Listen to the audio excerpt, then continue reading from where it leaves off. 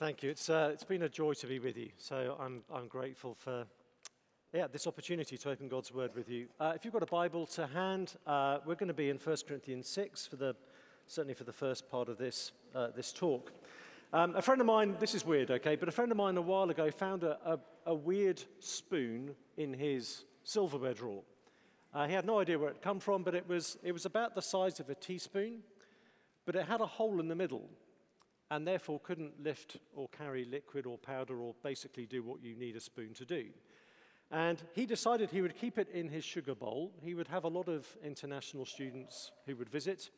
And he thought, I'm just going to keep it in the sugar bowl and see how different people respond to a spoon that manifestly cannot do the thing required of it. And he said some nationalities would sort of not say anything, but just sort of try and assume the problem was with them. And he said other kind of cultures would immediately go, this spoon is ridiculous, it doesn't work, and they'd be a bit more vocal about it. And I'll leave it to you to work out which the Americans fell into in those categories.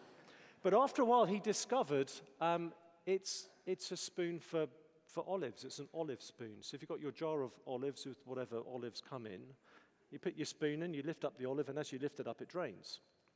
So there you go.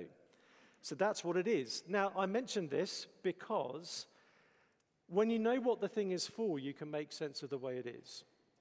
That's true with lots of things. Good link, huh? Thank you.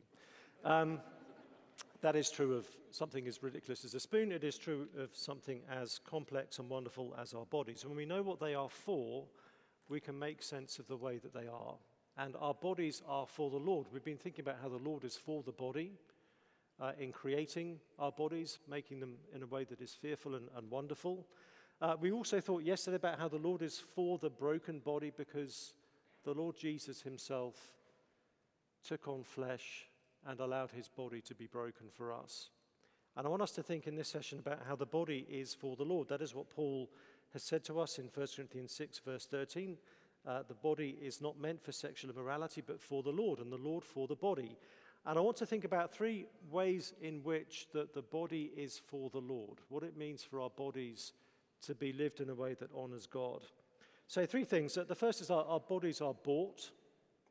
We're then going to think about how our bodies are to be stewarded, and then how our bodies are to be offered to the Lord.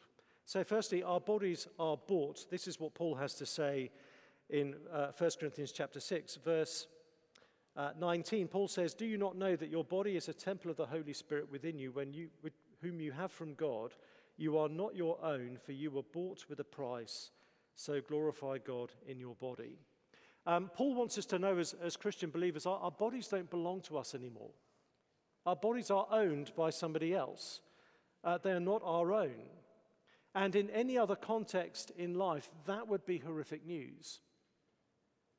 We know people can't be trusted to own other people. That's why we hate trafficking. That's why we hate slavery.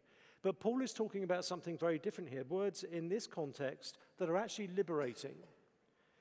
Because we are owned by Jesus. We now belong to Jesus. Our bodies are his. And they're not his in the sense of being some piece of property he's barely even aware that he has. I don't know if I'm allowed as a Christian to enjoy the TV show Schitt's Creek. But the part of the premise behind that show is this rich family has lost everything, and they discover, they own this weird little village out in the middle of nowhere. They'd forgotten they owned it. They kind of got it as a prank. But they realized, okay, that's the last thing we own. We've got no alternative but to move there.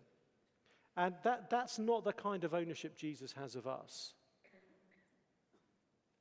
No, Paul says we are a temple of the Holy Spirit.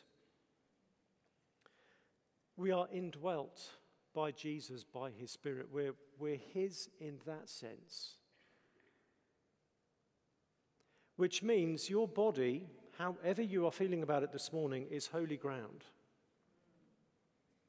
It is God's address on earth.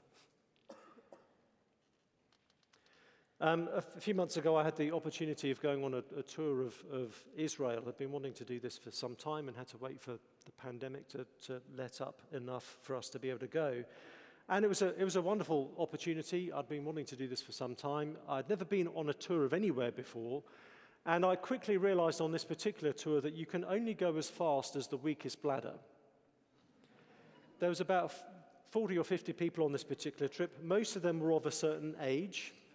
And so what it really was a very exhaustive, comprehensive tour of every restroom up and down the country of Israel, and occasionally a visit of some biblical site in between restroom stops. But one of the things we got to do was to visit the temple in Jerusalem. And we got to visit the western wall, which is the part of the temple that dates back to the time of Christ. And you may well know it's the part of the temple kind of structure where Jewish men go to pray that the temple will be restored to them. As you probably know, most of the temple is now under the control of Muslims, and it's the site of a mosque. And so this wall is often known as the Wailing Wall because there is so much lament and grief being expressed as these people cry out for this temple to be given back to them. And I had a chance to visit that wall, and you can go up as a visitor and put your hand on it and pray as well. And as I was surrounded by this wall of heartfelt prayer, a thought entered my mind. And it felt absurd. It felt offensive. But the more I thought about it, I thought, no, this thought is appropriate. It just occurred to me as I was stood there physically touching this structure that my body is more of a temple than that building will ever be. It felt naughty and offensive and wrong to think that, but that is what this passage is saying. It's not arrogance or presumption on my part. It is all because of Jesus. Jesus has chosen to make his dwelling in us. Jesus has bought us, not just to put us in some kind of portfolio of stuff he has. Jesus has bought us as a gift to himself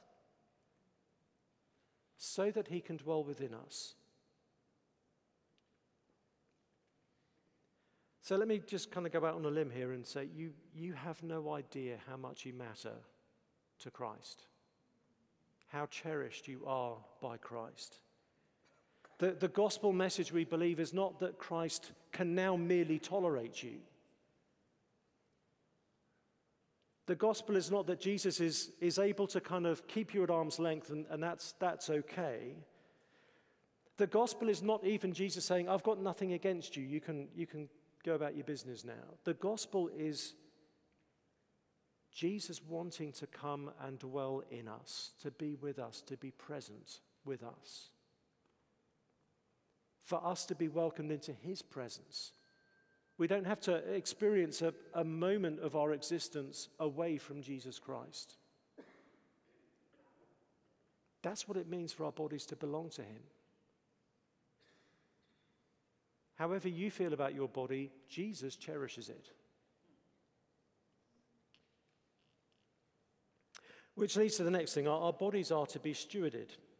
And there's a couple of places in the Bible we can turn to for this. In Ephesians 5, verse 29, in Ephesians 5, Paul has been talking to husbands about how to love their wives. And he just sort of makes this little aside. He says in verse 28, husbands should love their wives as their own bodies. He who loves his wife loves himself. He's saying that marital union is so tight that your wife is as close to you as your own body is now. But then he adds in verse 29, no one ever hated his own flesh, but nourishes and cherishes it, just as Christ does the church. Now, I think Paul is speaking a little bit hyperbolically. He's not saying no one in existence has ever hated their own body. Clearly, people do. But Paul is saying something that is typically true. Typically, our instinct is to look after our bodies. Paul is assuming that is the case, that we will nourish and cherish our bodies. That is part of what it means to steward our bodies. If our bodies belong to Jesus, we have even more reason to cherish them and to nourish them. And so it's not unchristian to think about how we feed and care for our bodies. Or in 1 Timothy 4, verse 8, Paul says these words. He says, physical training is of some value, but godliness has value for all things. And I used to love that verse because I had a couple of friends that I was working with a number of years ago who were kind of fitness fascists. And were constantly you've got to do CrossFit or whatever that cult is. And so I used to come back to them with 1 Timothy 4, verse 8 and say, well, physical training is of some value, but godliness has value for all things. But here's the thing. The fact that godliness has value for all things doesn't change the fact that physical training still has some value. Paul is not saying it has no value. He's just saying it doesn't have as much value as godliness. Physical training is still valuable. It is one of the ways we steward our bodies. So again, we mustn't assume in our Christian lives that the body is kind of spiritually irrelevant to God. Some of us will be familiar with the Scottish preacher from the 19th century, Robert Murray McCheyne. He came up with that Bible reading plan no one quite follows through with. He was a wonderful preacher. He pushed himself so hard in his ministry that he did his health in and he died aged 29. And is reported to have said as he was dying, he said, God gave me two things. He gave me a message to deliver, i.e. the gospel, and a horse to ride, i.e. my body. And he said, I've killed the horse and I can't deliver the message. It is not unspiritual to think about our health. It's not unspiritual to think about exercise. It is unspiritual to idolize those things, to make them the be-all and end-all. But it's part of our honoring Jesus with our bodies that we steward our bodies. We nourish them, we cherish them, and we think about our training as well. But the third thing I want us to dwell on, and just to spend a few moments thinking about, is what it means to offer our bodies to Jesus. I mentioned in one of the previous messages that one of the ways it is so liberating to know that we belong to Jesus is that if our bodies belong to Jesus, then the only person our bodies have to please is Jesus. Which raises the question, what is the body that pleases Jesus? And the answer to that is, it's a body that is offered to Jesus. The body that is pleasing to Jesus isn't necessarily the body you see on the billboard or on the cover of a fitness magazine or the body that will turn heads at the beach. But the body that is consecrated to Jesus is pleasing to Jesus. So Romans 12, verse 1, some of us will be very familiar with this verse. Paul says, I appeal to you, therefore, by the mercies of God, to present your bodies as a living sacrifice, holy and acceptable to God, which is your spiritual worship. Paul has spent 11 chapters trying to unpack the mercies of God, and now he's saying the only sane thing to do in response to the mercies of God is to present your bodies to him, to offer yourselves to God as a living sacrifice. That is the only sensible response. When Paul says this is your spiritual worship, it can also be translated, this is your rational worship. This is sanity. Given who God is, we give him everything. No part of my life is going to be improved by holding it back from Jesus.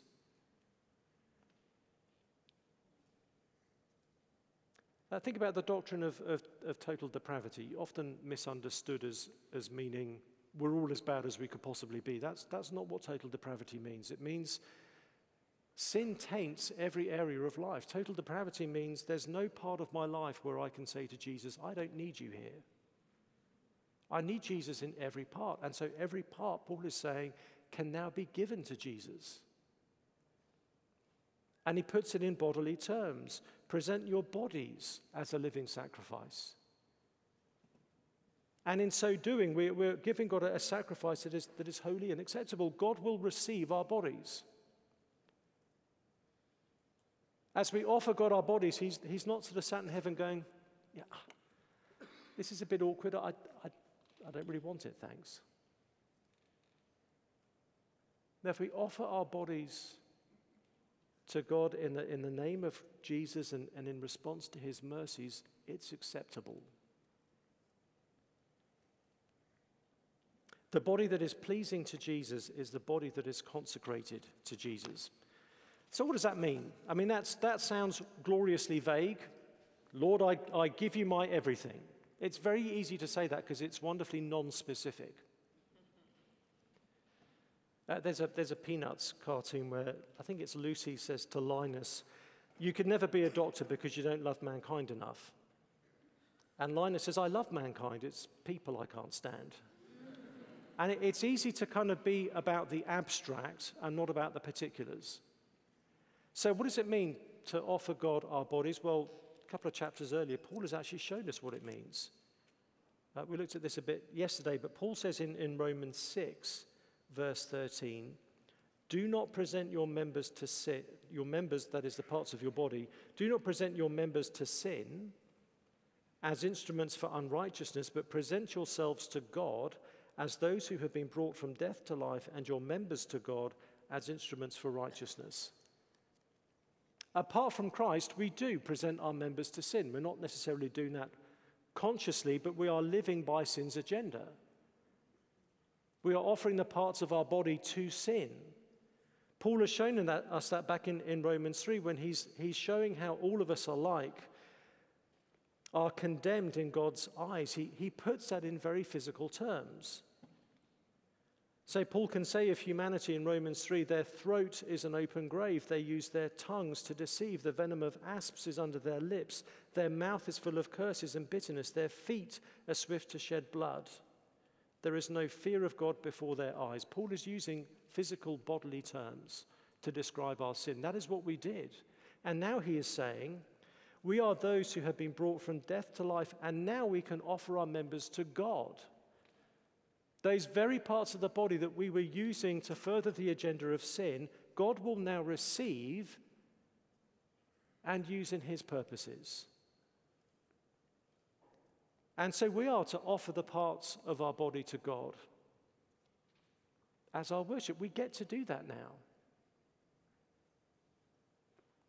So let's just think about that and what that might mean. Offering your feet and saying to the Lord, where can I go to serve you? That might be a short-term question. You know, I've got some time this afternoon. Lord, what could I do to serve the Lord this afternoon? Who could I call in on? Who could I visit? It might be a bigger rest of life question. Lord, I don't know what I'm going to do for the next few decades. Where would you have me be? Where might I uniquely have an opportunity to serve? Or we think about our hands. We offer the Lord the work we do with our hands. For some of us, that will be sitting at a laptop for several hours a day. Some of us, it might be doing some chores or housework or changing diapers or whatever it might be. But whatever our work is, we can offer that to the Lord. We need to offer God our eyes.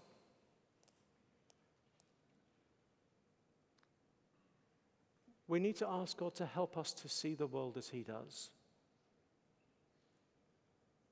I was challenged recently. I was reading through Mark chapter 6, kind of minding my own business. And there's a bit where the crowds are really being high maintenance, and they're stopping the disciples from doing what they want to be doing. They're stopping them from eating. And I know what I'm like in that kind of scenario. And the disciples and Jesus are trying to escape, and they fail to. And we're told that when Jesus saw the great crowd, he had compassion on them because they were like sheep without a shepherd.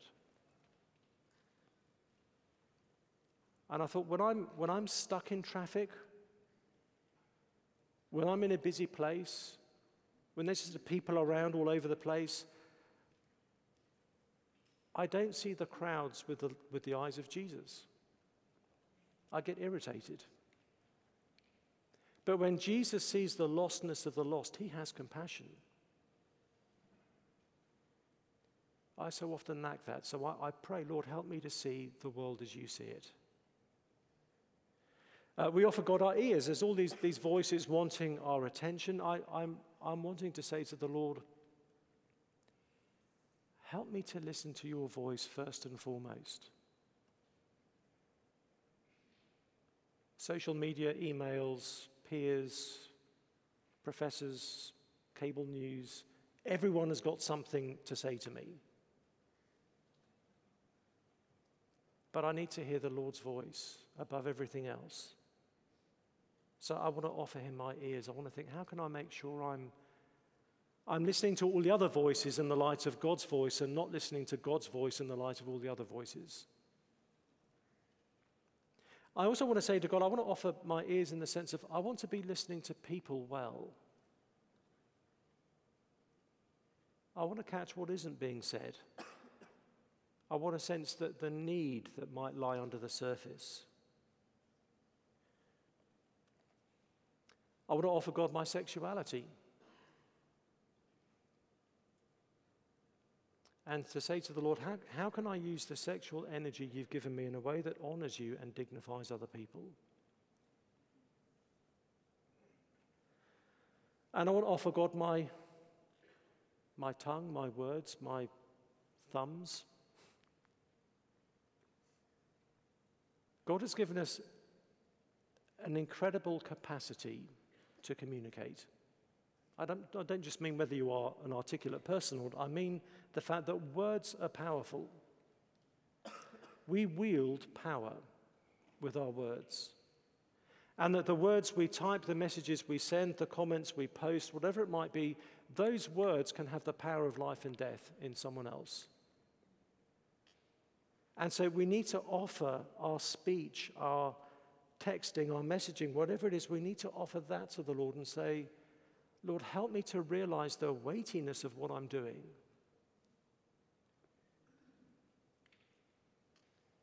So when it comes to something like social media, just bear in mind that the faceless person whose opinion online is irritating you, that you feel like you need to take a swipe at,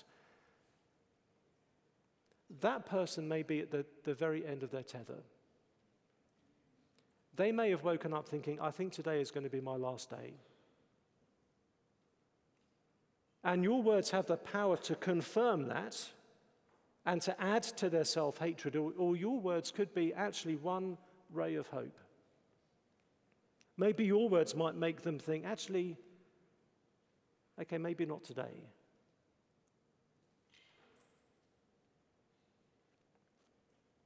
We get to offer God the parts of our bodies. God accepts them. And we do that, as Paul reminds us in Romans 12, in light of God's mercy, because Jesus offered up his body for us. And as we see the beauty of that, as we see the magnitude of that, it makes us want to offer our bodies to him. This is not something we have to do. This is something we get to do. And this is why it's such good news to us. You are not the perfect physical specimen. And you don't have to be. Whatever imperfections about your physicality may trouble you, your body right now can be pleasing to God by being given to him. Your body right now can be useful to God as you offer it to him for his service. I mentioned back on Monday my friend who was heading to the beach last summer and was feeling anxious and self-conscious and was texting for prayer. And I now want to say to him, the next time he finds himself in that situation, what I would long for him to know is he doesn't need to think about whether his body is okay enough for the people around him. Because the people around him didn't die for him. We don't need to think about whether our body is okay enough for our culture, because our culture didn't die for us and never would. Other people didn't give up their bodies to redeem ours. Jesus did. Paul says we were bought at a price we can't fathom. And Jesus wonderfully has no buyer's remorse. He purchased you with his blood, and he's glad he did. And the more we lean into that, the more we long for these bodies to be given to his service. Let me pray.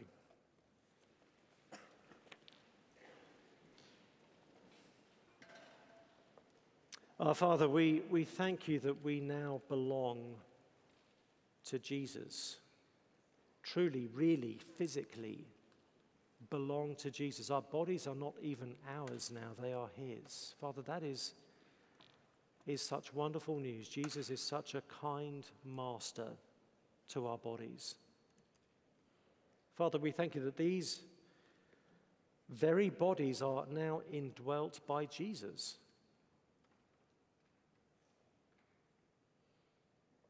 So we pray you'd help us to receive that truth, to believe that truth. Help us to steward our bodies and help us to offer our bodies right now, this day,